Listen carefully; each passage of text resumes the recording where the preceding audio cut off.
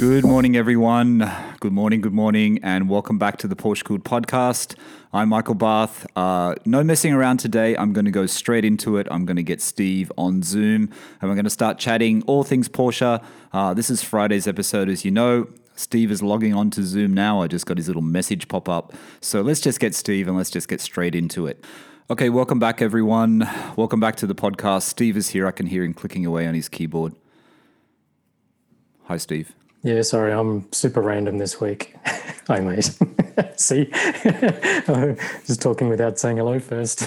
Say hello to the listeners. They miss you. I'm officially all over the shop, so the listeners could possibly get the shits, but whatever. I'm actually The listeners? The listeners. Is that what we call? We'll just say you guys. I'd always say you guys or the listeners. So I'm back in Bahrain. Steve knows that. I don't know if you guys know that, but I'm back in Bahrain. I'm a bit out of sorts, Steve, because I've got this different microphone stand and you can't see my face anymore because it covers my face. And it's not the one I use in London that I bought. And the one in London is so much better. And now I can't see my screen to look at my reference material.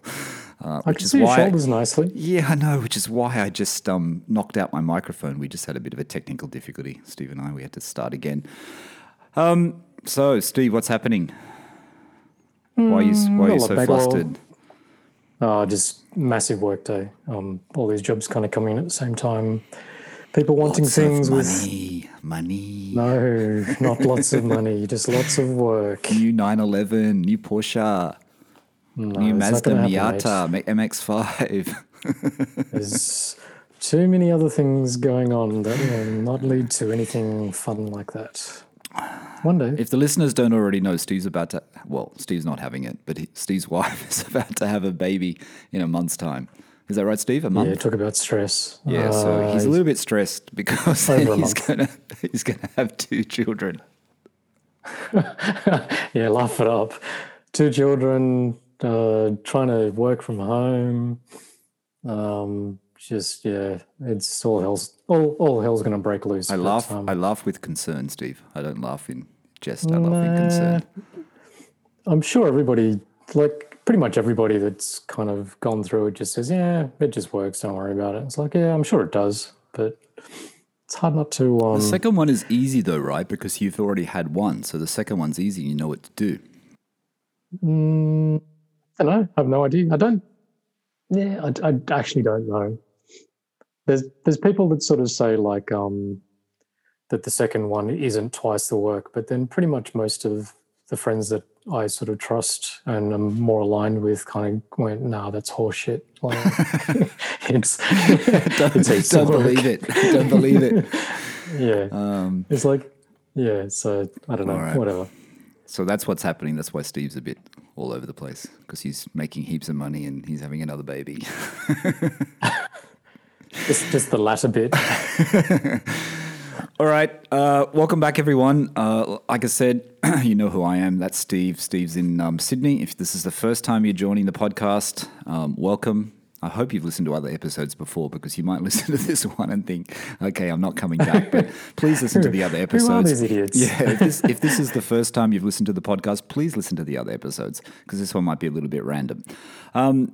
I just want to touch on the usual things, Steve. Yeah, so I flew back before I get into that, as you know, I flew back into Bahrain on, what day is it? On Saturday. So we flew out of Heathrow, flew out of London. When I checked in, Steve... no, it was okay. It was actually okay. Yeah. When I checked in, I actually asked the guy at the counter, and there was only 46 people on the flight. And this is on a Dreamliner, a new Boeing plane that Gulf Air fly. There was only 46 people, so it was really, really empty. So without sounding funny, does it make you nervous to kind of fly given just all the kind of shit that's going on in the UK and all that? In some ways, I feel more comfortable being out of the UK at the moment. Yeah, that's what I thought. But the act of actually having to get out, is that still... I don't know. I don't think it's that big a deal. I mean, it's quite scary because we fly out of Terminal 2 in London, and Terminal 2 is always a terminal we used to fly out of for Singapore Airlines to go back to Sydney. So it's always a bit weird that way. But it's so dead. We've been to that terminal so many times. The 4 or 5 flights back to Australia we used to do a year, and it's just so dead, that terminal. It's scary. And there's no shops open because the shops in the airport can't open either. Yeah. So there's only course. takeaway coffee shops open, which is the same as in, central London, basically. Yep. So that was interesting. Flight was really fast. They were actually 40 minutes early, probably because the plane was so light. There's no wait. Okay. Yeah. I think it's one of the first flights, Steve, that we actually took off. It was supposed to leave at 9:30 in the morning, and it left. We were like taxiing down the runway at 9:30 in the morning. So it was it was super quick. And then apart from that, it was easy. When you arrive in Bahrain, you get tested. You get the stick up your nose. You got the stick? Yep, got the stick. They moved the position of it though. They put the position in the old What, arrivals. up your ass? No. Where they actually Where they actually Steve, don't swear. Yesterday, I'm gonna diverge here. Yesterday, the podcast. I usually share the podcast on Instagram through Spotify because it allows me to share directly to Instagram. It wasn't on Spotify. I'm freaking out. I'm thinking they've banned us because Steve swore in the last episode and I didn't think it was explicit. That's what I was thinking. And then it came up on Apple and I thought, okay, it's up on Apple, so it's okay. And then I didn't realize there was a big outage in the US yesterday with Spotify, Amazon, Google. Oh, okay. Some big outage. And you were going to blame me. Yeah, I thought it was your fault. I was blaming you. I was saying, fuck, Steve, seriously. And now you just messed up this one. Anyway, back to Bahrain. Yeah, so it was okay. Had the test, negative, came through in 6 hours, the test, and now we've got another 10 days for an exit test, so then we have that. We have the opportunity to get the vaccination here because we're Bahraini residents. They do the vaccination and it's happening quickly. I think they're more organized than any other country in the world, but Bahrain's only got, 1.5, I think it's 1.5 million. I hope I'm not wrong. I think it's 1.5 million people. So you get the choice of the Chinese one or the Pfizer one or whatever it's called. Pfizer. Yep. Pfizer. So people say don't get the Chinese one. Sinopharm or whatever it's called. Because the Sinopharm one's not reliable. So, it's in our mind. It's in our mind because Tasha's father's sister died of coronavirus in Ireland last week. Yeah, sorry to hear that. Yeah, so, and very sad. her funeral was day before yesterday. And unfortunately, it had to be streamed. It was like a streamed funeral, which was really distressing. And people couldn't really go. And her neighbors came out and the son couldn't even go. It's really terrible. Horrible. When you see that side of the story, and it's really upsetting. I mean, I only met her a couple of times, but it's really, really upsetting. Anyway, on to other things. Apple loves us at the moment, Steve, and it loves us because all of our listeners are giving us reviews and ratings and all the things that I asked for. They've been doing it. So thank you very much for that. Is it more swearing? Do they want more? No, there's no more things about swearing. We've got a couple of reviews. I don't know if I'll read them. Love the podcast, keep them coming. That was from Charfinch69 in Great Britain. And then the other one was just titled Super podcast, great chat about Porsche. Would love to hear more about the Cayman from Montreal. That was Alex LAF in Canada. We've got our owner stories coming up. Owners? Yeah, I haven't had any. Actually, I have had somebody, I think, just recently. Someone has approached me, I think, who's got a Cayman and something else. But I have just done a Porsche Good Owner Stories, which is coming up in the next couple of weeks, which is a Boxster, 981 Boxster owner from Australia. So that's coming up, Stephen. That's coming up in the next couple of weeks. So there is a Boxster story in there. Like I said, when we started Owner Story, Steve, we always wanted to have a bit of variety. It wasn't we didn't call it 911 Owner Stories. We called it Porsche Cooled Owner Stories because it's about any type of Porsche that you own. Correct? Until they come and see your ass, but yeah. Yeah. So what was I saying? Yeah. So we have a Boxster one coming up, which is a good one. I've already recorded that. And hopefully some Cayman owners will approach me and we can do a Cayman Porsche Good Owner Story as well. On Apple Podcasts as well, Steve, I wasn't going to mention this, but I mentioned it because I was listening to, I'm catching up on the old Spike's Car Radio. I don't listen to them in London because in London I was a lazy ass and I didn't exercise at all. In Bahrain, I actually go to the gym every day or I run. I either go to the gym or I do a 7K run. So in that, I always listen to my podcast. So I've started to listen to Spike again, and he was mentioning they were number one in some bizarre countries. Obviously, Huh? Nepal. Nepal, that's right. Nepal, was that It was for real? Nepal. Yeah. Yeah. Anyway, so I thought I'd tell the listeners that the top 6 countries on Apple podcast charts. So this is for automotive podcasts. This is out of all automotive podcasts, everyone that says they're an automotive podcast, this is the rating. And it changes regularly. It changes weekly or, by day or, every second or third day or something. I think it depends. We've been number 2 in Malaysia for some time. We were actually number 1 there for a bit. Now we're number 2. We're number 7 in Norway. Nordic countries like us. We're quite high up in Sweden as well. We're number 12 in France, Steve. They like the swearing. Yep. Yeah. We're number 15 in Italy. We're number 25 in Great Britain, which makes me happy. Actually, Australia should have been before because we're number 20 and number 21 in Australia, which is quite high for Australia. The one I'm a bit upset about is we're not high in the US, even though most of our viewers are from the US. We vary in the US. I think the highest we've been in the US is about 45 or 50, I think. You need to pull some pretty large audience to kind of rate highly, wouldn't you? So many Americans.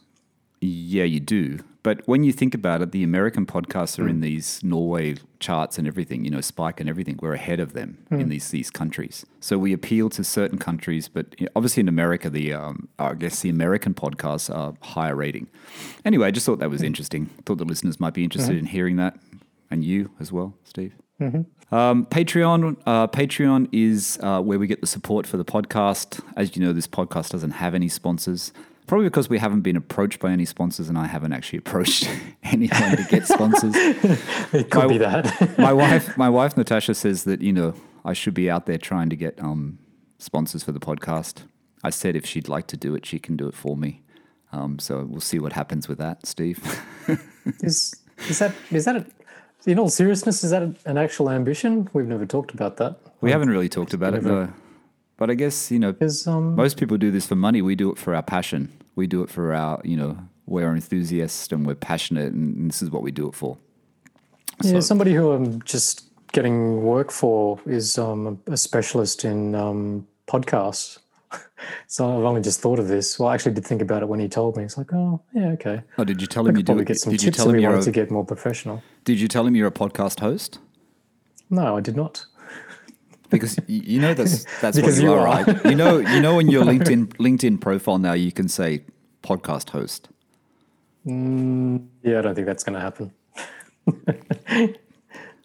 You're getting I'm a known. podcast guest, aren't I? No, you're a host. You're not a guest. What are you talking about? I don't know. You're not a guest. You're a host. Anyway, so Patreon is where we get the support for the podcast. It's where we, can buy equipment. It's just to keep us talking, basically. That's what I always say. It's to keep us talking. We've got 2 new members this week, and a big shout out to these 2 people because I know both of them. Jack, I'll mention as the first one. Jack is at sunburn_lobster_911. Have a look at Jack's Instagram at sunburn_lobster_911. Jack is going to be on next week's Owner Stories. He's got a really good story.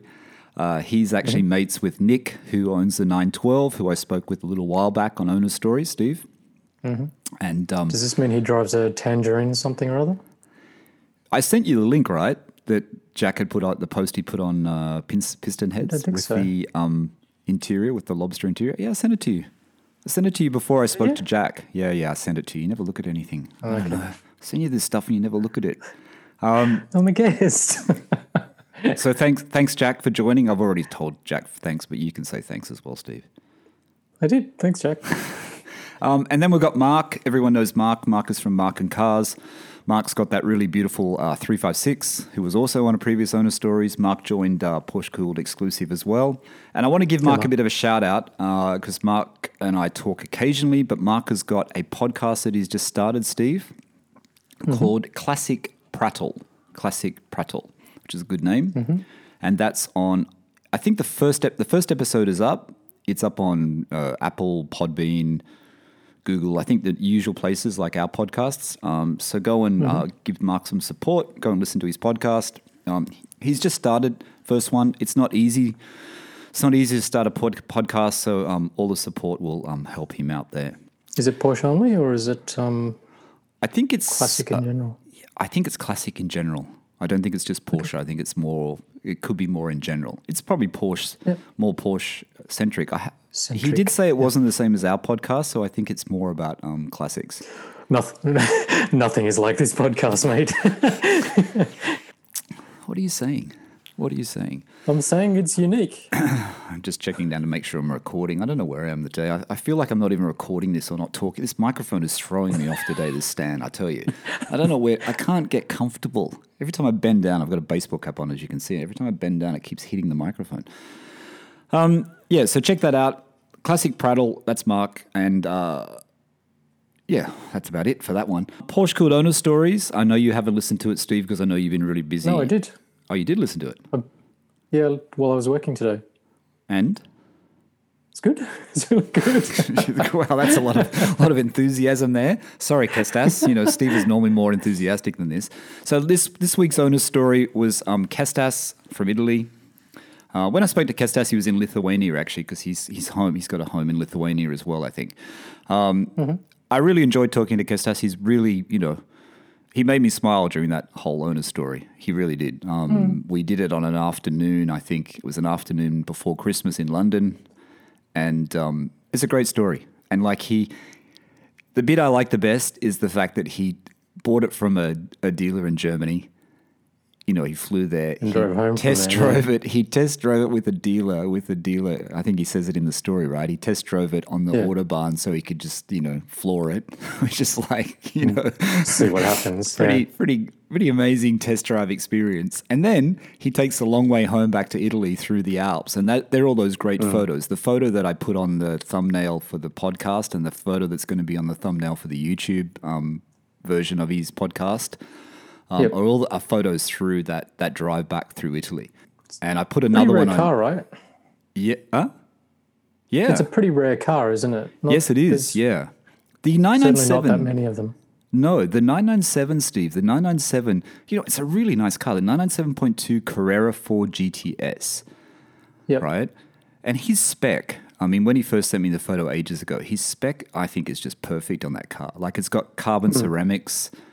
It's got the black wheels with the silver lip, the tan interior with the black. There is something really nice about black cars with tan interior. I think, for me, the only exterior color that I would accept a tan interior is on a black car. It just works. Or maybe the dark blue, the midnight blue. Yeah, I'm still not a massive fan of tan, but I wouldn't say no. My uncle's 901, sorry. 901.2 came with a tan interior on night blue. Quite like that. I was surprised. I thought I wouldn't like it, but it's nice.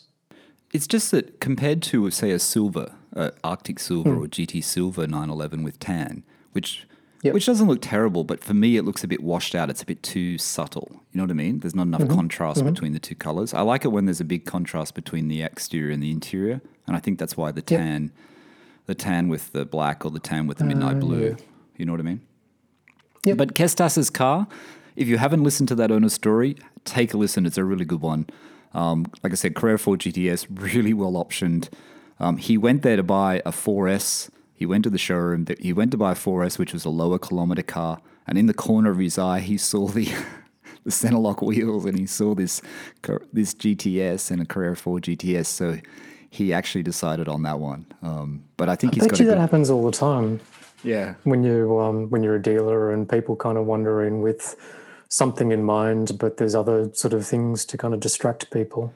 Yeah, and this dealer in Germany, it only sells Porsche. It only sells used Porsche. Specializes in it. Yeah. So it was actually a pretty. I can't remember the name of the company. He did mention it, but even though they had a good rep, he still checked them out. He still checked the Google reviews and made sure they had reasonable reviews and everything. But he got a great car. It's a really good story. Really.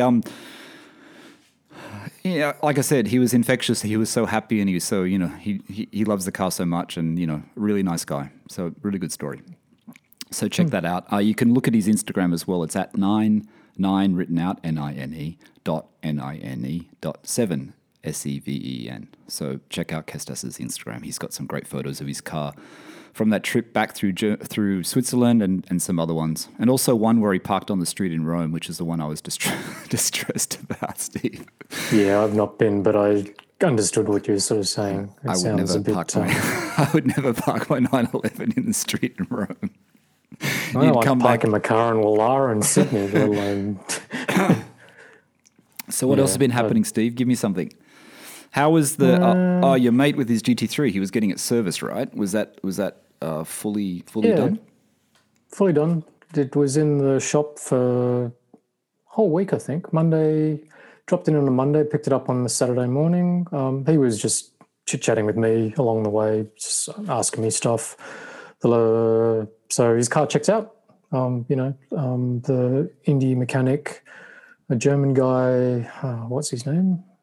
Andre? Can't remember. Sorry, I'm going to get it wrong, so I won't name his name.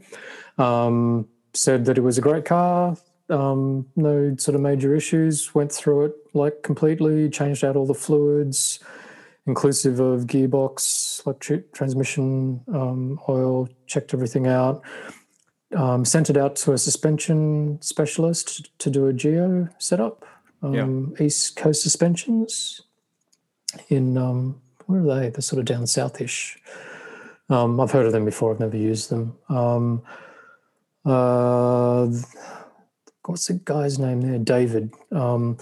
David apparently reset the whole thing up, took the spacers off. There were spacers on this car, which he recommended against. So I think they got removed. And so he would have had to buy new bolts then?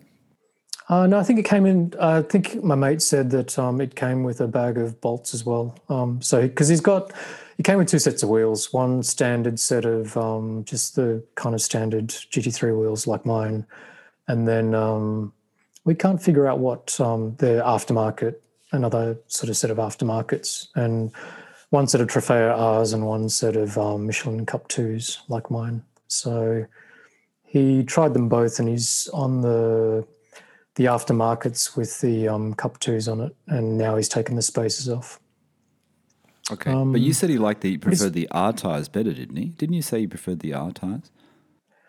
Well, look, I was just curious because, like, R tyres are proper full-on. Trofeo R's are, full track tyres. And I remember my first drive of a GT3, it's like, man, this thing's so grippy. It's so sticky compared to just anything else that I've driven, including, like four-wheel drive, WRXs and S3s and all of that sort of thing. And I think I put it down to the tyres because I'd never driven a car on semi-slicks. My car came fitted with Pirelli Corsas.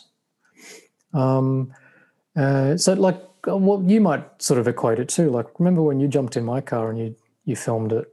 That feeling of grip that you kind of, the difference between your car and my car? No, it feels sticky. I don't know how it can feel sticky when you're driving it, but there's some different feeling of the tires where you feel like it's almost like, and I'm doing my hand movement with Steve again. Yeah. It's like you're flat on you sit in the car and the tires just go, I'm sticking like jelly. You know what I mean? Like a melted ice cream. It's like you feel like you're on the tarmac. I don't know. It's a weird feeling.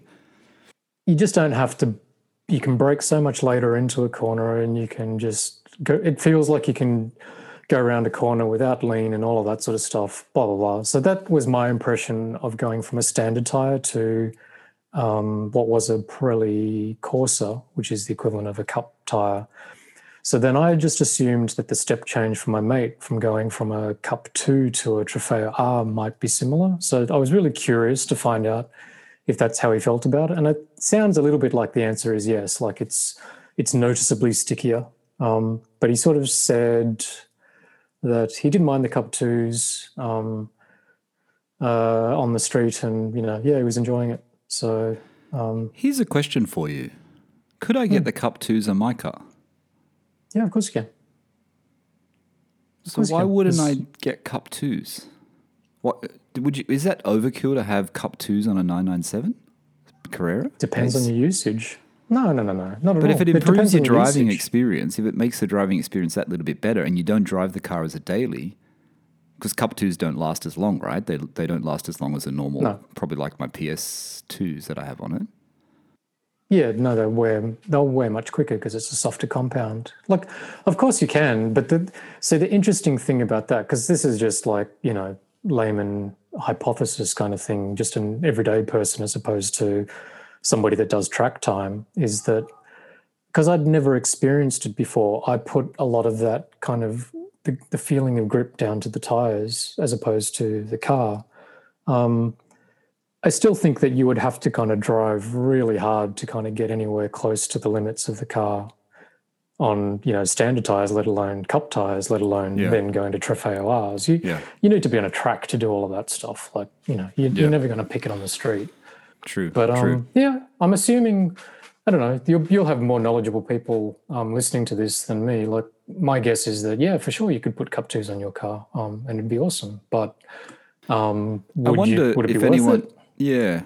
If anyone's listening and they've got Cup 2 tires or R-Spec tires on their base Carrera, let me know. I'd be interested to know what they're like, if anyone's done it. Probably no one's done it, though. I don't know if anyone would have done it, unless they're doing track days. Yeah, no, people will have done it. So, because I'm considering, like I've babbled on before, about going the opposite way. Like, my next tires, maybe I won't replace them with Cup 2s and put PS4Ss on it, but I believe when you kind of read about it that 4S's kind of dry grip is actually really high as well. Like, just because tire technology is kind of moving so quickly. So yeah. What else, mate? So my mate's happy. He's a very happy camper. His car's good. He spent a bit of money. A lot of money? A lot of money, I bet. Pretty big bill, but, like in the same shoes as him, I'd do exactly the same because the car's new to him. He's kind of reset everything. So he's got an absolute kind of baseline where he knows exactly what's been done to it. And, hopefully the next few years, like he just does the alternate minor service, major service, and he's kind of all sort of set up and good. Yeah, it's true. Good one. He's talking a lot about mods already. Really? But, exhaust mod. We'll see. Oh, he's got an exhaust already, hasn't he? Interior leather mods, right? Yeah, or pretty much all of that sort of stuff. Give him Linus's details. Why? So he can... no, I won't say that. I just remembered the other day. It's like, it's the end of January. I was telling Nick actually about it in the UK. End of January. I haven't heard from him. Where's my sunroof part? Oh, man. So you haven't heard? No. Is Nick happy with the bits that he got in the Nick end? still hasn't paid for the bit that I had Tasha's brother send from Australia that ended up in Australia. He hasn't paid for it. But he's got it. I've paid for mine. Installed he hasn't paid for his. Yeah. Thanks, Nick. Yeah. What else? Despite the shenanigans, he's happy with the actual kind of product. But no, Nick's going to get more things done. I mean, you can't fault the quality. The quality is good, right? It's the other side of it, which is not. I hope he doesn't listen to this because I really do respect him and I think he's a good guy and he does a great job. But communication side of it, not 100%. Exhaust, mate. Exhaust. You're probably missing out on the good part of it because you've dealt with all of that stuff, but you actually haven't had a chance to touch the parts and install it on your car and all of that. So this is what I'm saying. This is what the problem is that I've got all those parts sitting in a box, which, Tasha's brother was at our place. Yeah, Tasha's brother was at our place and said, "Oh, here's your box of Porsche parts." It's like, yeah, thanks. You know what I mean? Like, you know what I mean? Like, they're just sitting there and it's like, yeah, I wish I could actually see them. You know what I mean? And I just want to see them to make sure they're okay. I'm sure they're okay. I did mention this before, but the inner leather door sill looks a little bit strange, the inside of it, because I think it's Alcantara on the inside. It's not full leather. He's put Alcantara on the inside of it. Oh, okay. It's interesting. Yeah, Why? I know. That's what it looks like. It looks like it's got Alcantara. I don't know why it wouldn't be full leather, because I know yours from Exclusive Option are full leather. Yeah, it is. You're talking about the face that sort of inner door sill, the thing where the umbrella goes in and the other thing goes in. There's a little rubber thing that goes inside that. There's rubber on the bottom. There's a rubber pad. Yeah, but you just pull it out. But the sides of that cavity, I think look like they're Alcantara. That's weird. If you put a wet umbrella in it. Yeah, I know. I mean, I could be wrong, but they look like they were Alcantara. Okay. It's definitely not the same leather as the outside, so I don't know. I mean, it's too late now. Whatever. Yep. Sell it to you, mate. I'll sell it to you, mate, for $700. Ask him if he wants any leather parts, and I'll sell it to him. They're like $1,300 on exclusive option. I think $1,300 US. Just save it up for your GT3, mate. Just get your GT3 and all these bits that you can sort of swap them over. Anything, got no money. Got no money left. It's all gone. I'm not going to say where it's gone. Steve knows where it's gone, but I've got no money left. Yeah. People don't need to know about that, mate. Next, the exhaust tips. Did you get the? You're going to get them resurfaced or something, right? Yeah, I've got Sharkworks style exhaust tips, just the black things. Every time I go visit my folks, they kind of get a bit scraped on the back underside of it because of the driveway, even with the lift and all that sort of stuff. You need to slow down when you go in the driveway. It's got nothing to do with speed, mate. It's called living in Sydney. So I took them off and found a place that do ceramic coating. So just I've actually got 2 pairs of tips and just sort of thought stuff it, give it to the guy and let him recoat them and see how it turns out. Right. Hey, I had a message on Instagram DM. I just mentioned this quickly. We're not going to go through it in depth today, but I had a message from Matau. I think it's Matau. Sorry, Matau, if I'm pronouncing it incorrectly. He just asked me, Matthew? Is it? No, it's Matau. Isn't it French? It looks French to me. Anyway, I always get these names wrong, so I apologize. He just sent a message, which I read out to you before, about, he's wanted to know where we think the 997 Turbo sits and, between the base Carrera and the Carrera GT cars in terms of value experience. And he said he's debating whether to get back into a base Carrera or 4S 997.1 or a turbo. Obviously, there's value in the base 997.1, but turbo is a turbo. Yep, I agree with that.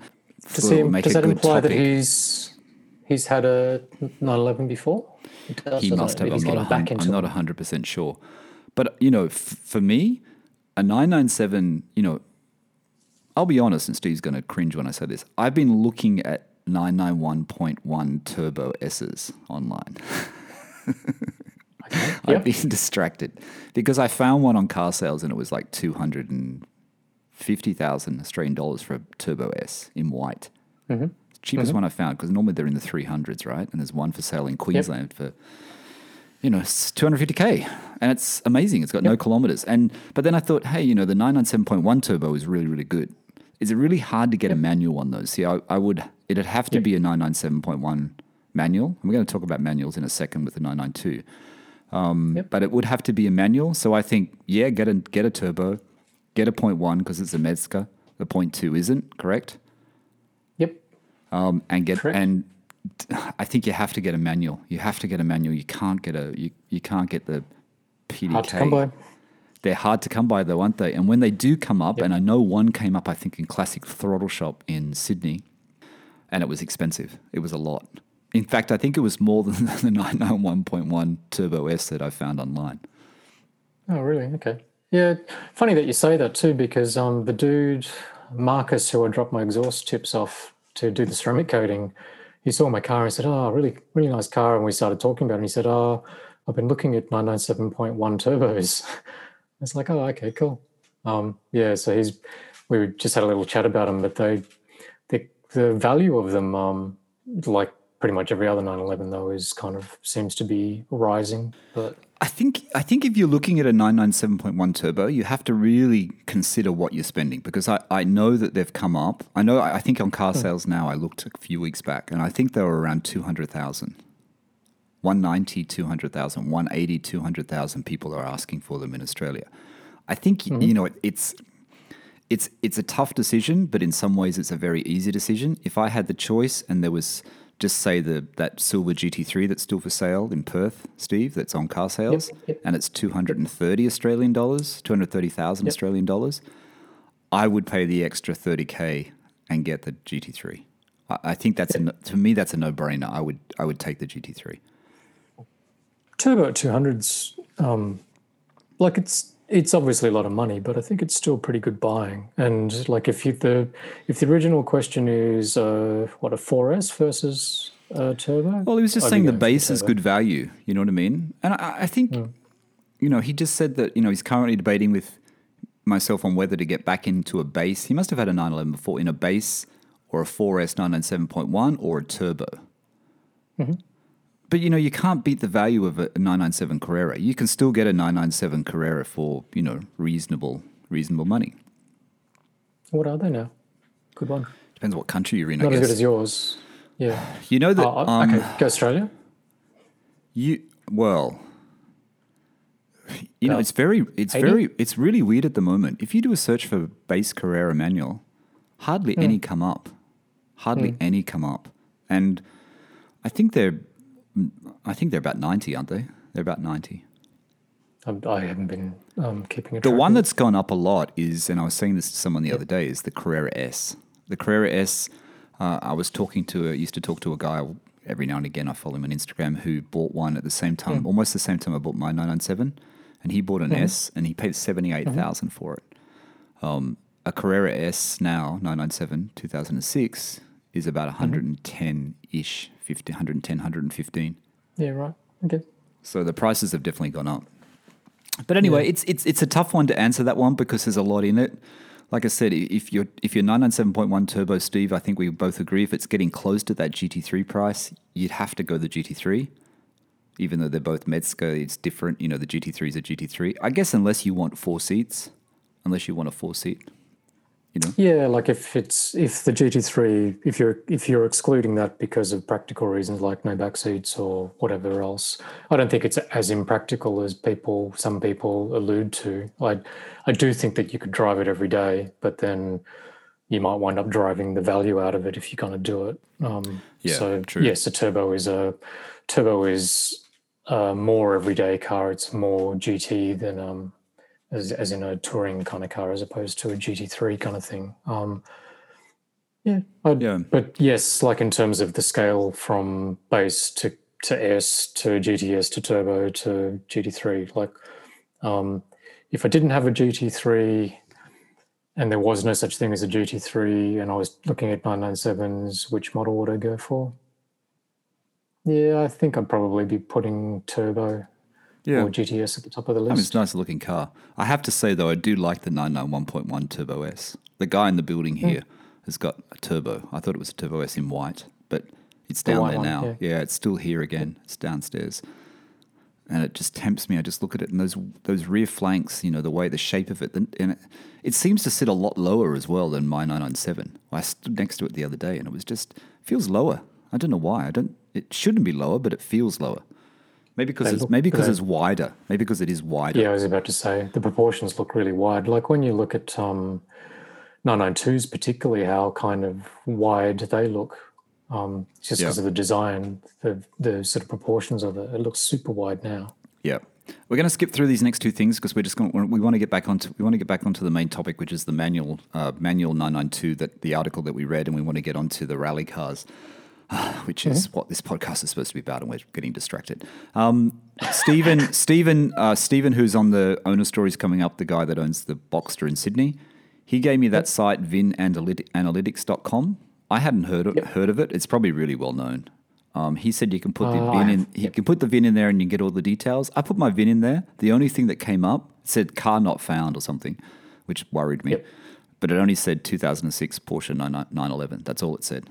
Did you try it? Yeah, I've tried it before. Most recently, when my uncle bought his 991.2, which was a couple of months ago, I was asking him, remember you were asking me, like, does it have rear steer and what options does it have on it? So I asked my uncle and he said he didn't know. And then I said, can you go and give me the VIN and I'll go and look it up? Or we were having the conversation about option codes on stickers in the owner's manuals. Yeah. And there was no such thing in so there's no sticker at all, not even in the owner's manual in his car.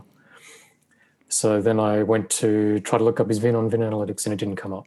So I actually couldn't figure it out.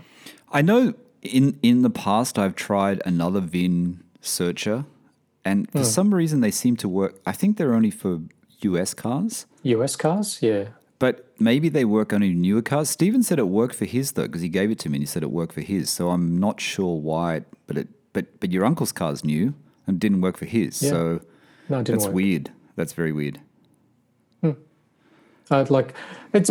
hard actually because, I kept asking my uncle all these questions about the options, etc. And then he just said, "Oh, can you figure it out for me?" And I tried, but you can- the last resort is to basically just go to a Porsche dealership and ask them to look Or it up and tell you. you could go to Autohouse and there's that guy in Porsche Sydney that'll do the search for you. And I think it was Tim. Tim at Autohouse did it for me. He called him and gave him my VIN, and then he gave me the printout.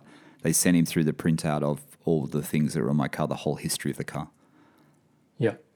I know when I bought my car, I paid that silly thing on car sales where you can spend like $10 or $20 on the whatever it's called. I can't remember. I think PPSR. it's Carfax, All right. something like that. Right.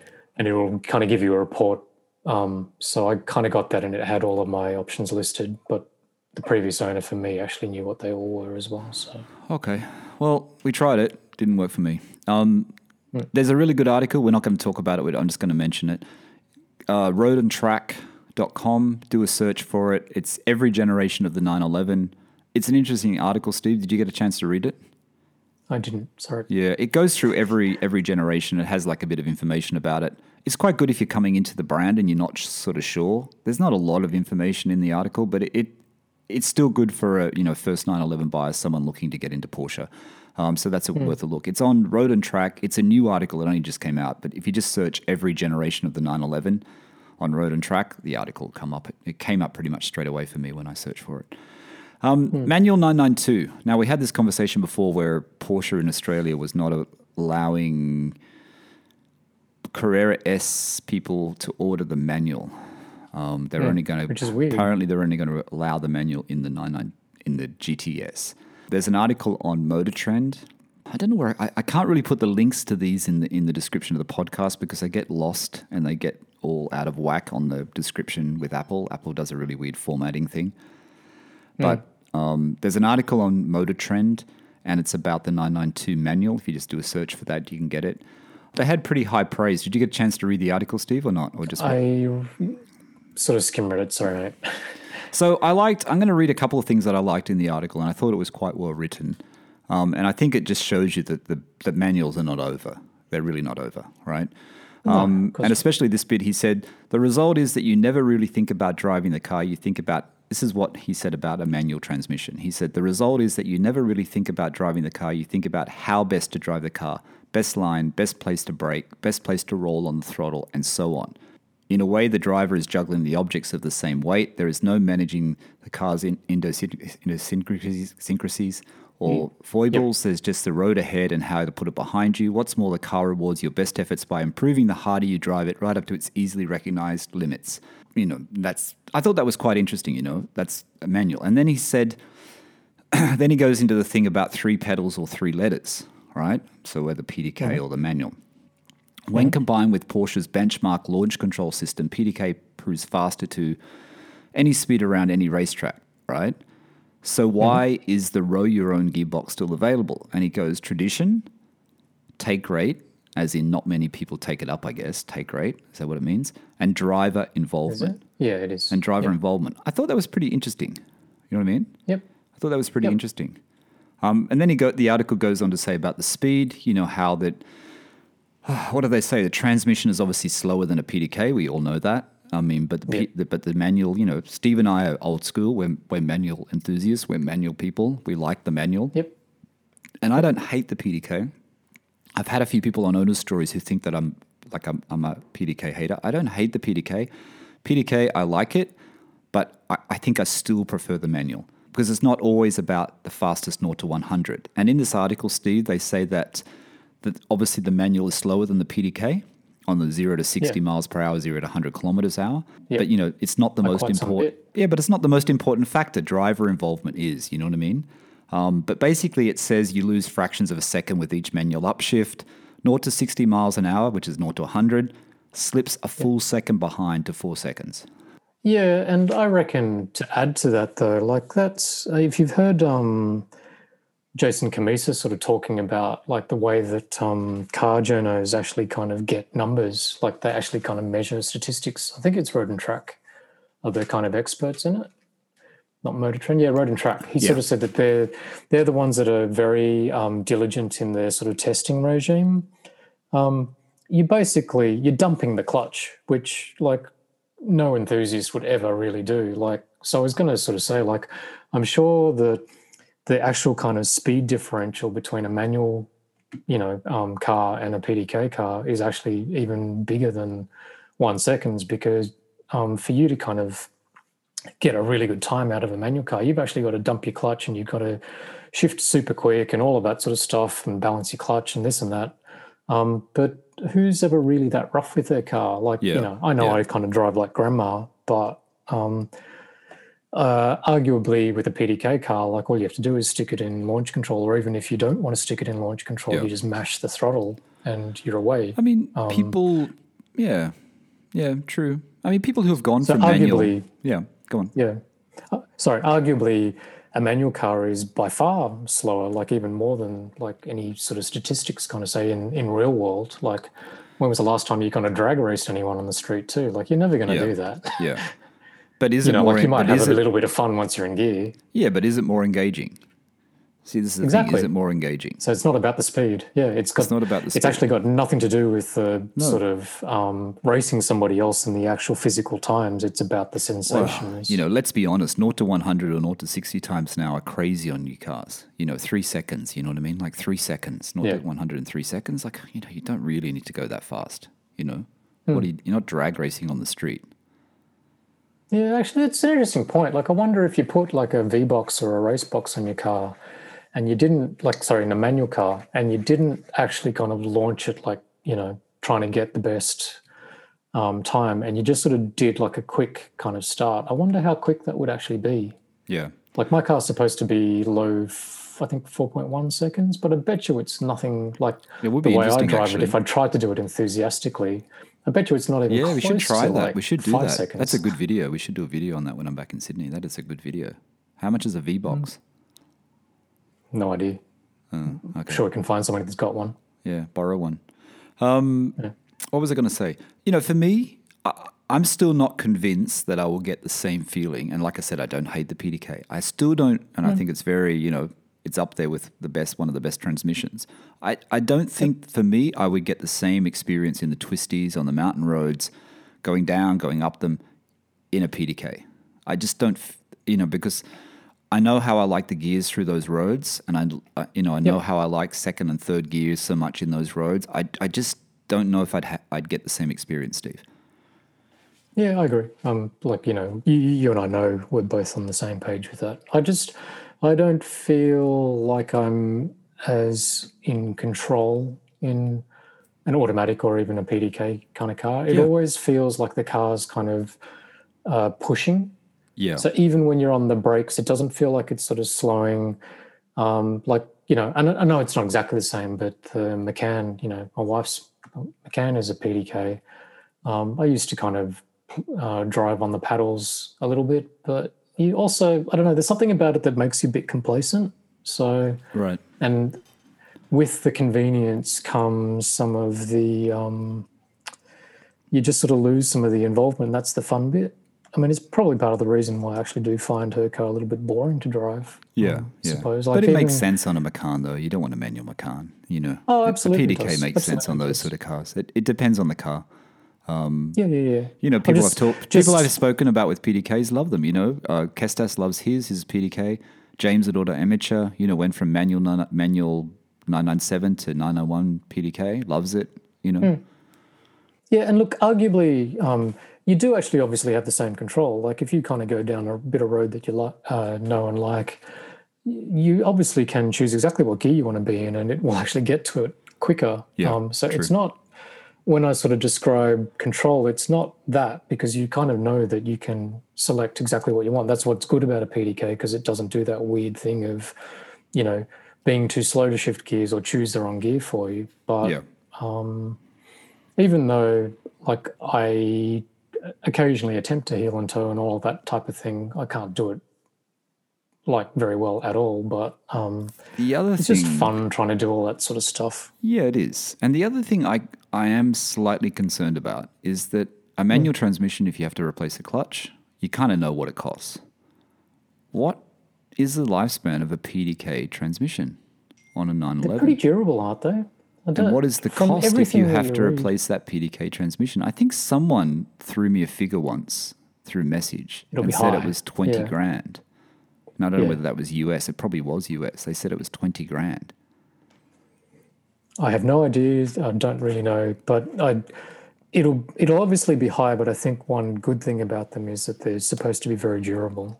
Yeah, yeah. I just want to do a quick shout out as well because I think it's a good video and the listeners should go and watch it. James at Porsche Platz, who's been on the owner stories. James was the guy from Melbourne, the owner from Melbourne, who's had a lot of Porsches over the years. I think he may have just bought another SC because I saw it on his Instagram where it was starting up. I think he bought an SC. I think in the stories he mentioned he wanted to get another SC, but he bought that 996 GT3 Cup car. Steve, you've watched the video. Yeah. He's finished the restoration on it. The car that he bought was an ex-Fitzgerald racing car, which is a well-known racing team in Australia. He bought the 996 Cup car. It was red. He found it at some dealer. I think he got it for a reasonably good price. And he's restored it. It's yellow again. It's as per it was. He's put all the livery on it. And if you go to Outlaw Garage on YouTube, I think it's just Outlaw Garage. Yeah, Outlaw Garage on YouTube. And the video, one of the latest videos, I think it might be the second latest video now, it's called Porsche 996 GT3 Cup Car Experience. You see James, he goes out with the Outlaw Garage guy and he's done a track day in it already, and that was filmed on that track day. And it sounds pretty amazing, huh? It's pretty awesome. Yeah, the engine sounds amazing. Like it does like proper kind of GT3 thing, but it's also the transmission whine. There's something about race cars where you can kind of hear the gears kind of whining in combination with the acceleration of the engine. In that vid, he hooked up a GoPro, like the classic thing of kind of sticking it on the back of the car. The exhaust noise from the back sounds amazing too. So have I ever been in a Cup car? It'll be a great experience. James, if you're listening, when I come back to Australia, I have to come to Melbourne and go for if you still have it by then. I know you turn your cars over pretty quickly, but we would definitely be up for going out in that car, that's for sure. Hey, Steve. Cool. Way cool. Very nice car. All right. We've talked about safari cars on the podcast before. I don't really know what the difference between a safari car and a rally car is. Aren't they pretty much the same? I might sound like an idiot here, but a Porsche safari cars and rally cars are almost the same. Safari cars pumped up more for like literally the safari rally, the African safari. So they're slightly different, like aren't they? Paris-Dakar. I don't know what the nuance is, what the differences are. I don't know the fine points of it. There's a lot more undulations and it's a lot rougher kind of thing in terms of the difference between those two motorsport events. Do you want to start this one, Steve, based on the video you sent me? Sorry, I've lost my... the first video that Steve sent me, I'll let Steve get the video you sent me was that Evo vid from 2010. That one first. Because that one to me, I watched that. Sorry, okay. Yeah, we'll start with that one because I think if you didn't think you were interested in Porsche rally cars or Porsche rally, and this is not even, this is Chris Harris when he was with Evo back in 2010 with Francois Delacour. Delacour, yeah. And he gives Chris Harris a ride that basically he'll never forget. I think it said in the description, in the 997 Porsche 911 GT3 RS, it's not even a rally car, but he's a rally driver on Route Napoleon in France. So he's obviously in his element. Yeah, he's just this kind of mad French driver. I don't know, like he's back in the day of kind of Colin McRae and Richard Burns and all those guys. I remember watching because I used to follow rally WRC religiously, and he used to race then. So I didn't realize too, like at some point in time, he's sort of like a bit of a Porsche sort of fanatic, and he was trying to kind of get, I think he wanted to run them, not in WRC, but like in sort of pretty high up competition, but he couldn't kind of get it in. So however it came about, Chris Harris got a ride in this GT3 RS with Francois Delacour, and Francois Delacour just is a maniac. And just the reactions on Chris Harris's face is hilarious. But you know what I love about that video is Francois Delacour is in his 70s, right? I don't think he's that old. No, he He's just not looks 70? he looks older. No.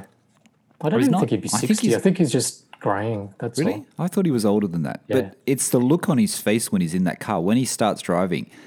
And I don't know what it is about race drivers or rally drivers or it's that look that they have, you know, where they're just so in the moment. You know, they're just so connected with the car. And that's what, if you haven't seen that video, go to Evo and look for that video because it really is a great video. Hey, Steve. It's really funny. Yeah. It's funny, but like if you're a kind of Porsche guy, it's cool. And just sort of seeing the enthusiasm that he's got. Then he does like donuts at the end just for fun. And, you know, he's obviously kind of driving through his local, you know, probably where local roads that he kind of knows really well. And I think there's a nod somewhere where he sort of said that people around know what he's like kind of thing. But he's obviously driving like a maniac. But having said that, he's a, you know, ex-WRC kind of rally driver, so he certainly knows how to control the car. Yeah, he's basically treating the GT3 RS like a rally car.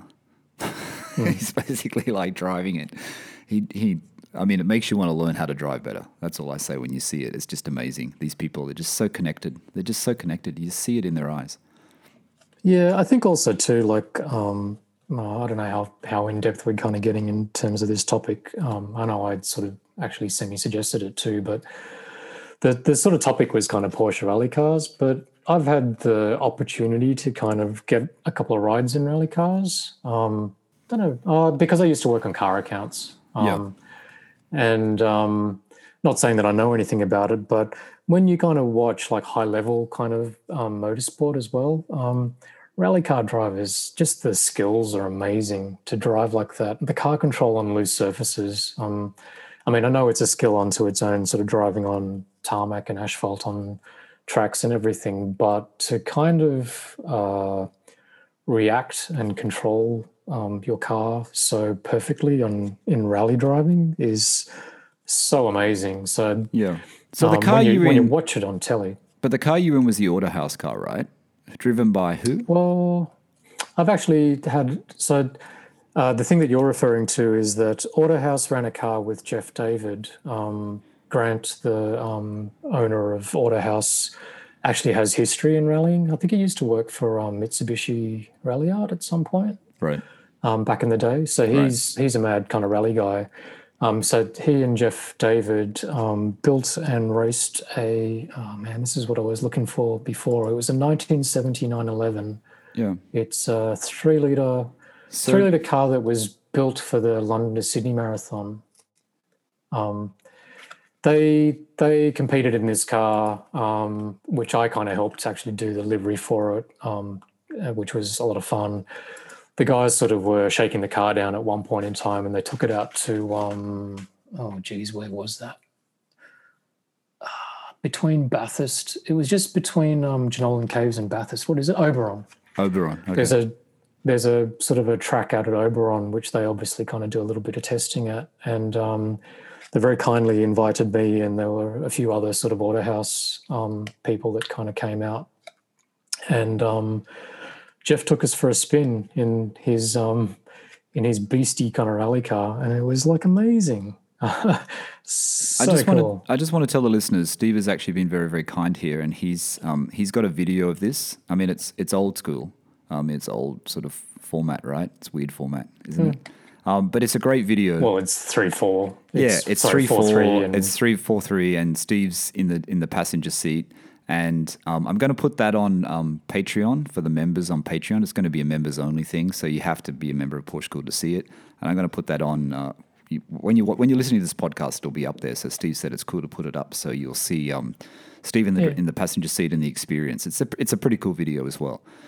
But how did it feel, Steve? Were you scared? Yeah, no, and that's the thing. Okay, so you just go to your stereotypical kind of thing of what you think a ride in a rally car would be, and like on gravel with trees either side of you, no guardrails, like the classic handbrake through the, like the fence and all of that sort of stuff. Like this thing at Oberon was exactly like that. And you kind of think, like, I think in your brain before you overdo it, you would kind of go, wow, this is going to be kind of a bit scary.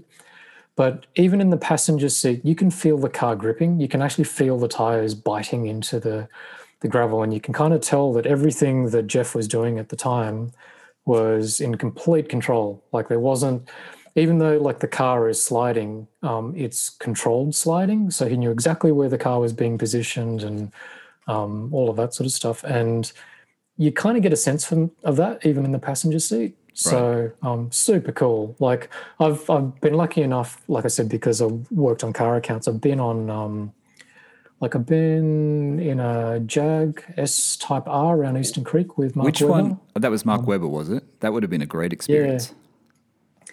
Yeah, that was cool. But see, like I was going to say, the difference between tarmac and rally. So I've had a few kind of, hot laps and things like that. And I've been in, there's a rally car driver called Chris Evans who took me around in a Golf rally car as well. That was amazing. And by far, like going for a ride in a rally car is so much more fun, just because of that sensation that I was talking about. And that's sort of why I kind of go, oh man, like so much respect for rally car drivers. So yeah, like, and look, the other sort of bring it back to Porsches is like, when you think rally car, I think you kind of classically think of, four-wheel drive, turbocharged, whatever. Like these days, I don't know what sort of engine capacity is, but, like my fondest memories are WRX kind of days and, Mitsubishi Evo days with Tommy Mäkinen and all that sort of stuff, like Colin McRae. You don't naturally think of Porsche when you think of rally. No, you don't. Because it's like, it's a rear-wheel drive, flat, 3+ liter engine. But apparently, I remember talking to Jeff David about it. Like, apparently, it's the perfect car to go rallying in because all the weight's at the back, so all that traction that you kind of get, all the reasons that you enjoy driving on tarmac applies to rally, and it's even more. It's even more to your benefit to have those sorts of traits in a rally car. So, and then you kind of go, oh man, like it's an old rally car, like the one that he was campaigning was a 1970s kind of thing, and he's flying around the forest in an old 911. Yeah, it's pretty cool. I remember when I went to a rally when I lived in Wyong. Near Wyong, there's a forest called the Wadigan Forest, and they had, and I'm not sure what the name of this rally was. They had a rally that used to go through the Wadigan Forest, and I went to it one year. I don't know how old I was. I don't even know how I got there. I don't even know how it happened. And I remember being on the side. What sort of cars are flying around? Yeah, being on the side. And this is a long time ago. So there's not much, there's no protection, there's no safety, right? And the cars come so close to you. Like it's the experience of watching that. I think as a motorsport, and I'm a Formula One fan, I'm a big Formula One fan, but I don't think you can get any closer to the action than rally. It's just, and I don't know if they've changed it now. And it's dangerous. And you're so close. You're so close. And it was just, I don't know, it was something that's very memorable, something I always remember. It was a great experience going to that. It's hard as a spectator though, isn't it? Because you've got to trek through the forest and then you've really only got to stand in one point. So unlike a circuit, they don't kind of keep looping back around. You only get to see the car or the different competitors once sort of thing. But amazing good sound too because of the exhaust and all that sort of thing. So look, I had a little dig around in terms of like the history of like really successful kind of rally cars. Okay. With 911s, like to kind of go back to that point. And I think it was the point that Jackie Ickx, right? Jackie Ickx was one of the main ones, right?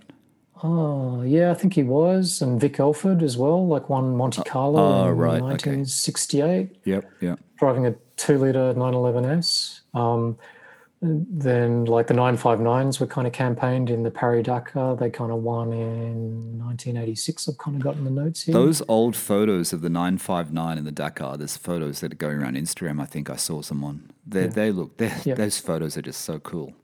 They're just so cool. Because I like as I sort of tried to make excuses, I had a really massive day work-wise, so I didn't have much time to prep for this, as you can tell, because I'm completely all over the shop. But I didn't realize. I saw in your notes. I didn't realize SCs were the. That's exactly what I was going to say. I didn't know that. Yeah, nor did I. And not I've like I keep talking like I'm a huge rally fan, but I'm talking Colin McRae days. Like obviously SCs were well before that. I'm taking a wild guess. Like when was this? 87, SC's would be 80s, late 70s, 80s for sure. 78. So what would they kind of have competed against? That'd still be like minis and escorts and stuff like that. I don't know. Audi? Was Audi 80s? Or was it escorts? Quattro. There's Quattro. Quattro's probably 80. a little bit after that, isn't it? A little bit after 80s. Yeah. 81, 82 maybe. Yeah, so I didn't realize that SCs had this massive heritage in sort of winning like Monte Carlo and stuff like that as well. So yeah, really interesting. Really, There's a lot of interesting. history. I mean, there's that. I've seen it before, and I think I sent you the link. On YouTube, the Porsche Top 5, where Walter Roll goes through his top 5 rally cars. Did you see that? Did you get a chance to look at it? I didn't, but I can keep talking. It's interesting. I mean, they're not all 911s.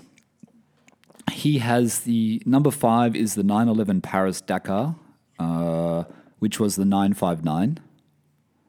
Yep. 959 Paris Dakar. The 953, as this car is also known, took part in the 1984 Paris Dakar Rally. So that was his number 5. Yeah.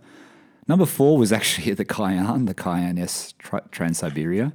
That Trans-Siberia with the orange decals and the orange that wheels limited edition one that they're selling, which you can buy, has gone up in value like a hell of a lot. It's very expensive to buy now.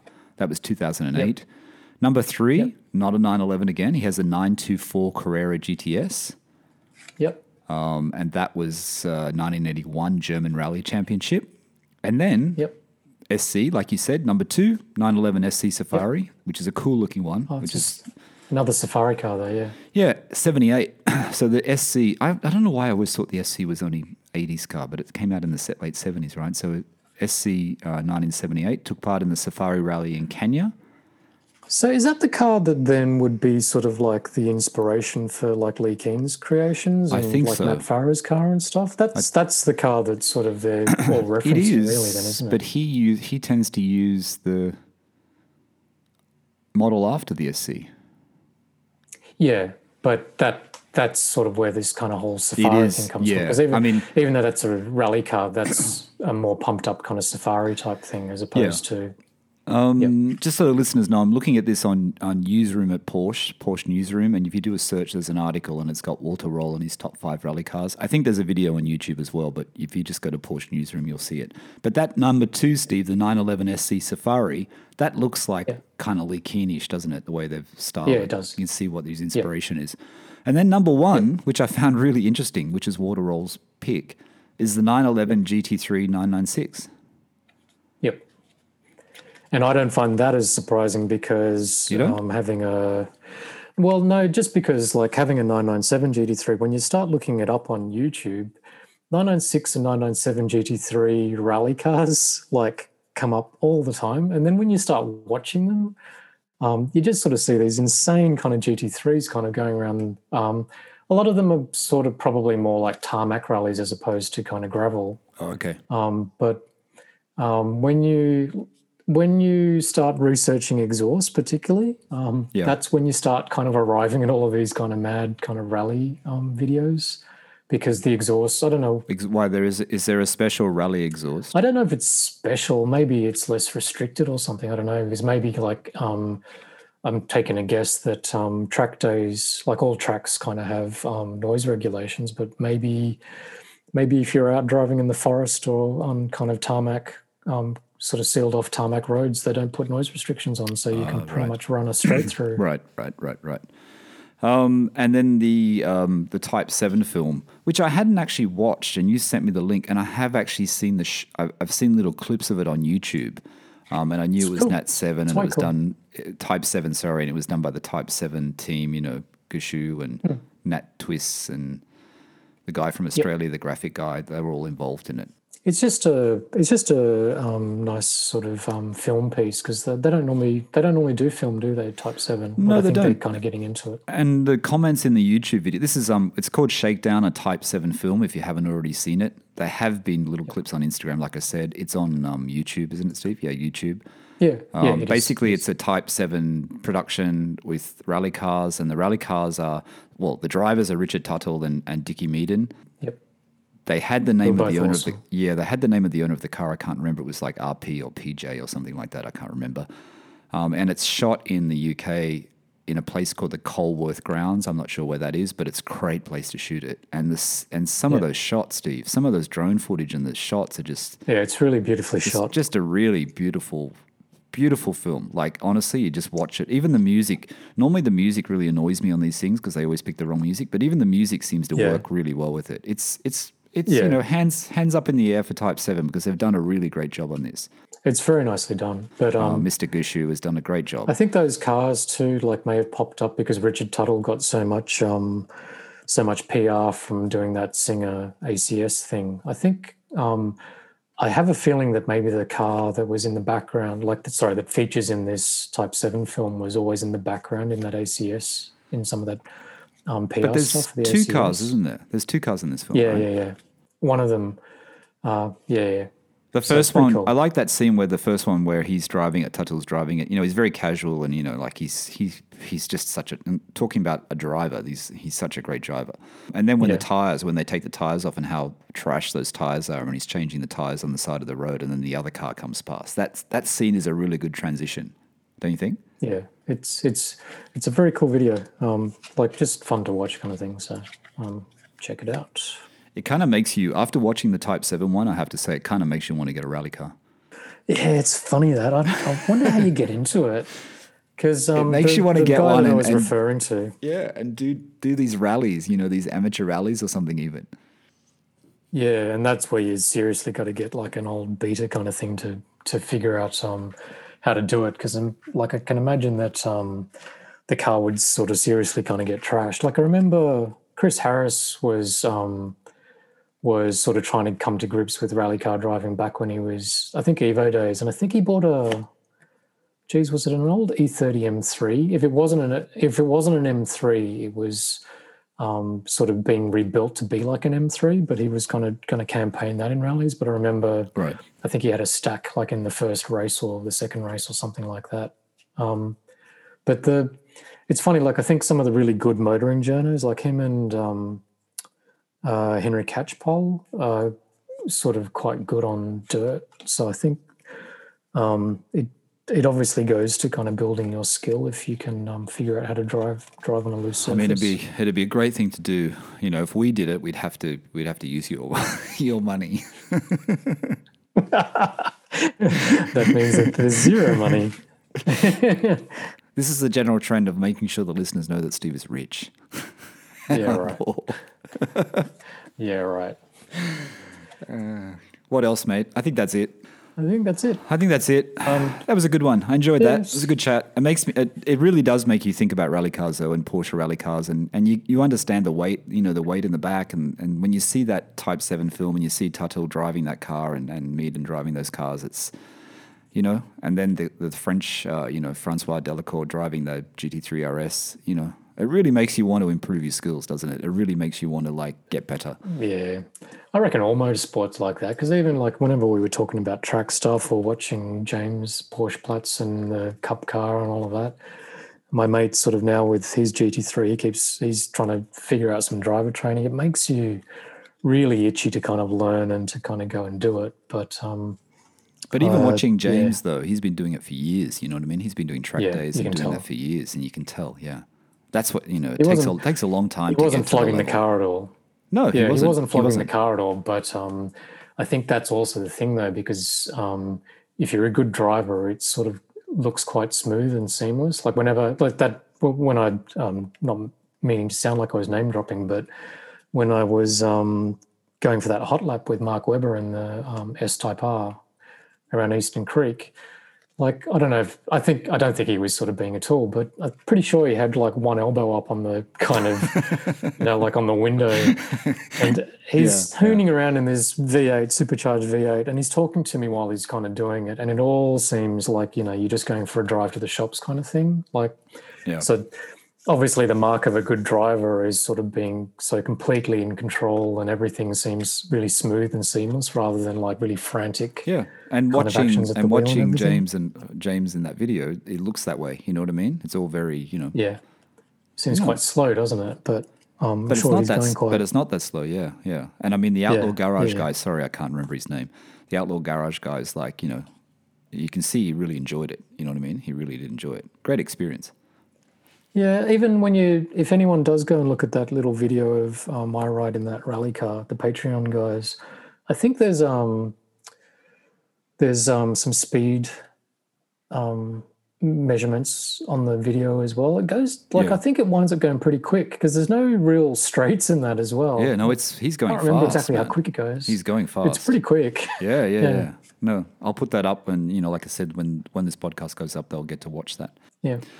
All right, thanks everyone. All right. Thanks, Steve. Sorry, mate. I know I was all over the shop, so No, apologies. it's good. Not over the shop. Don't apologize. Yeah. Don't apologize. It's good. It's good. All right, that's it. Nothing else. We're done. Take care, mate. Another week. Yeah. Another podcast. Talk to you. Episode 72, Steve. Episode 72. We're getting to 80. We're going to be at 80 soon. We're going to be at 100. Wasn't as special as number 70, mate. Wasn't like a special edition. Special 70th because it's 70th Porsche's anniversary in 2018, wasn't it? 70th. Yeah. All right.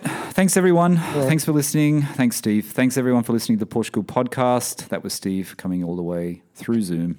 The wonders of Zoom. I love Zoom. From Sydney. And I'm back in Bahrain. Thanks for listening. Bye for now.